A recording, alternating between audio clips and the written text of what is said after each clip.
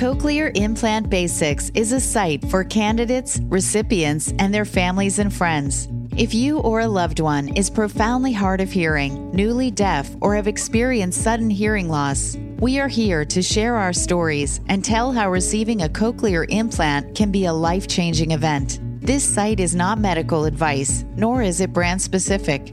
Within these podcasts and videos, you will meet recipients who faced hearing loss situations, and hearing aids could no longer provide comprehension of speech or music. They share the stories of how they lost their hearing, their struggles with growing isolation from their family and friends, their inability to compete in the world of business, their difficulties of navigating air travel without hearing, how the joy of music disappeared, and the panic of not being able to use a telephone to contact 911 to get aid for a loved one. They will talk about their fears and the reason they procrastinated to get a cochlear implant, and the reasons they moved forward. How receiving a cochlear implant changed their lives and the lives of those who surround them. You will meet audiologists and surgeons and those who support the deaf and hard of hearing communities. Welcome to Cochlear Implant Basics. Reminder, Cochlear Implant Basics is not offering medical advice. Please consult your own healthcare provider. My guest today is Vinell. Vinell has a profound hearing loss with a long period of decline. Eventually, her hearing loss became so severe she had to give up her career, which she loved, as a legal secretary. Her story is compelling and frightening at times. She relates about her inability to contact 911 because she could not hear on a phone. She is qualified for cochlear implants at the time of this interview, but she has delayed it for reasons that she talks about. She has not chosen the company she will use when she is ready. Like many cochlear implant candidates, the choice can be overwhelming. Her story presents the view of a qualified cochlear implant candidate and the issues she has confronted. This is her story. So I just need to know a little bit about your hearing loss, when you lost it, when you noticed you had a hearing loss. Tell me a little bit about that. Okay, well, I noticed I had a hearing loss when I was about 36 years old. I was told by a couple people that I didn't say good morning to them because I had a job where I worked one-on-one at the time for an eye doctor. So then I moved places at that point, and I started having ringing in my ears very bad. So I went to the doctor, and they did a hearing test, and they could not believe that my hearing was so bad. So they recommended hearing aids at that point. So I went to the first audiologist and got hearing aids, and it really didn't help me very much. When you got the hearing aids, what did you experience? I just heard a lot of garble. It just wasn't clear. Nothing was clear. I could hear better without them. And I couldn't hear on the phone at all. I had to take them off to barely be able to hear on the phone. So then I went to a different audiologist that I had come to the Hearing Loss Association, and I met Flo Ennis, and she said, definitely, you need to go to a different doctor. So I did.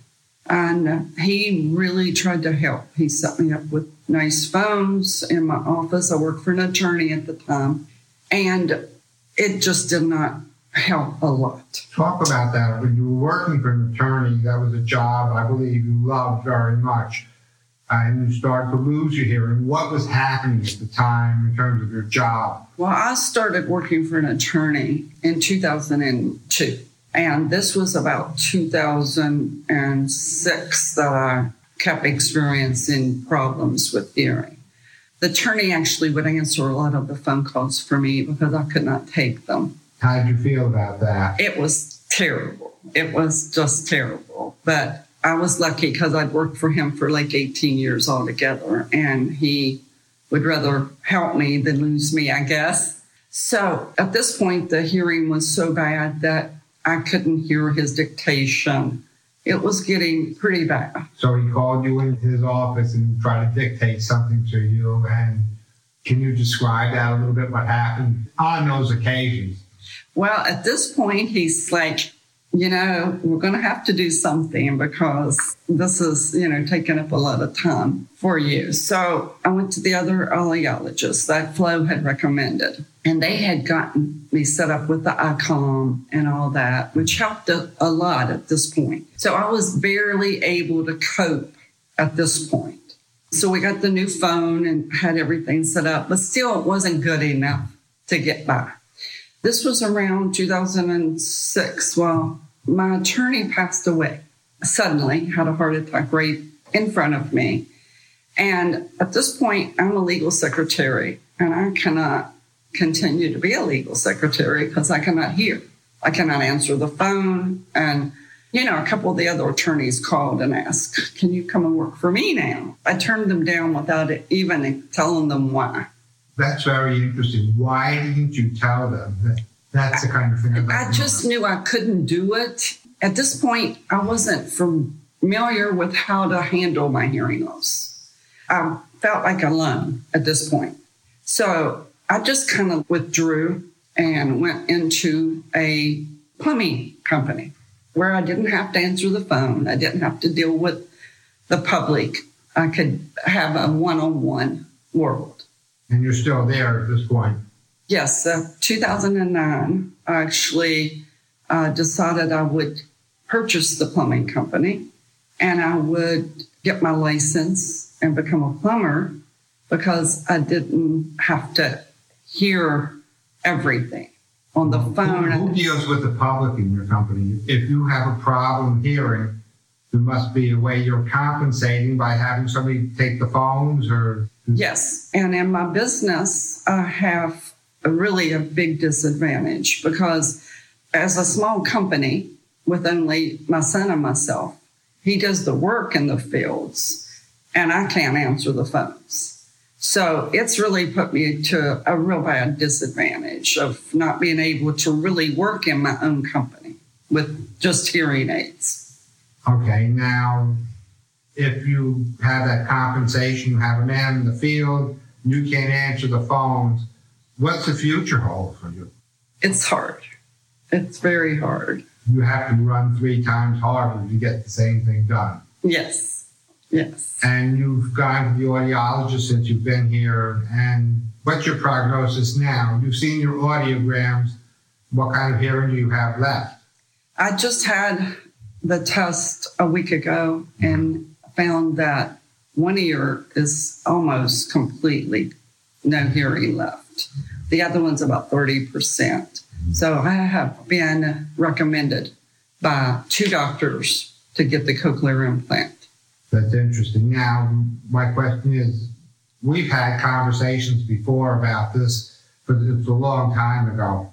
And your feelings about cochlear implants back then where you weren't ready, and you may not be ready today, but I'd like you to talk about what you think the pros and the cons are of getting a cochlear implant at this point. Well, I definitely feel that the cochlear implant is a great technology. I think that from my experience in the Hearing Loss Association, a lot of my friends and the board members have the cochlear implant. I am just at this point definitely indecisive. I'm not ready to go there yet. Is there a reason why or a bunch of reasons why? There's a lot of reasons why. If you ask me today, it's because I feel like I do not have the time to take to do it. I did decide to do it in November. I went and had all the tests, got qualified, set up the surgery, and had a small car accident that affected the right side of my head. And the doctor wouldn't do the surgery at that point. So I was like, is this just telling me not to do it yet? So I held it off. And now I'm not ready. Okay, that makes sense. You have a young child and has medical emergencies. How do you feel about not being able to grab a phone and make a call or talk to the doctors yourself? How do you deal with that? It is devastating. It is devastating. My only son was in ICU for 3 months, and you could not get any information unless you called, and I wasn't able to do that. What did you do? I had to depend on someone else to make the call to talk to them. And that doesn't seem personable. It's really heartbreaking to be able to get secondhand information about your son or anyone in an emergency situation. We are not even able to call 911 and be able to hear on a phone. And when they start asking you questions and you can't answer them, it's really devastating. How would you handle it if you needed to make a 911 call? Let's say you're home alone, somebody's trying to break in. What do you do to communicate with people mostly? Mostly email or text. So you can't take a phone call. At one point, I had to make a 911 call. What happened there? And I called 911, and they kept asking me questions, and I kept telling them the situation. And they still kept asking me questions. Did you tell them you were deaf and you couldn't hear them? I told them, yes. I said, listen, I'm hard of hearing. I'm not understanding your questions. This is where I live, and I need a policeman now. And she just kept asking me questions. And I screamed louder. I cannot understand what you're saying. I need someone here now. And finally, she just kept talking to me. And what happened in the end? Did they send anybody? They just showed up, and in person, I could talk to them. In other words, you wasted time because I they could didn't not believe hear. you. Oh, my goodness. I need to go back a few steps. You were in your 30s when you finally got a hearing aid or realized you had a hearing loss. Do you have any siblings or anybody in your family with a hearing loss too? My mother has hearing loss, and there's 6 children, and 3 out of 6 have the same hearing loss So that I have. genetic component. Yes, it genetic is. component to it. What kind of hearing aid are you using now? I'm using a phonak. Do you get good results with it? I am a lot better with the hearing aid than I am not. So, Okay. and without my ICOM that I normally use, I cannot answer the phone at all. I cannot hear anything. With the ICOM, I'm able to make out a familiar voice. I think when you get a severe hearing loss like we have, we learn to hear some things in some voices. Well, okay, in your 30s, you're losing your hearing. Did you start to be isolated from your family or your friends? I know you told me about your business side. What about your family side? What happened there? Well, my mom lived out of town, and of course, I'm the only family member that had moved from home. And yes, I could not talk to them on the phone like I like to. And my mom and dad was getting older. It hurt that you couldn't even talk to them on the phone. So, yes, it was devastating. You feel really isolated away from your family. But with my job, we had meetings and, met with the judges, with the judicial system. I couldn't do it because I couldn't hear in a crowded room. I couldn't hear in meetings. So I just did not go to them. So I felt isolated in my work also. What about now? Because now you're using hearing aids and we're about to go into a meeting with about 30 or 40 people. How do you deal with hearing in that situation now? Well, once I got with the Hearing Loss Association and I learned a lot of techniques and I learned to be proactive and tell a lot of people that, I have a hearing loss. Look at me, talk directly to my face, things like that. So I learned to feel not so upset all the time, because before you just feel like no one understands you.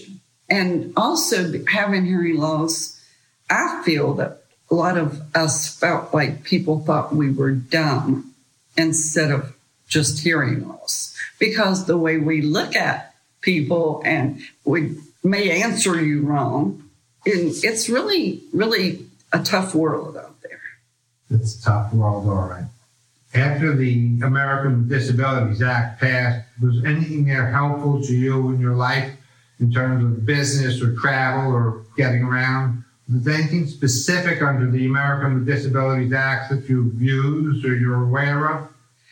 I've actually used a few. The airport has been really devastating. I've missed flights before because they've called my name when they moved the gate. But now I actually go to the desk and I tell them I have a hearing disability. If you do move the gate or any changes in my flight, come directly to me. So they have been very helpful in that. The last place I worked, they did supply me with all the special phones. Any hearing device I needed, they supplied it for me.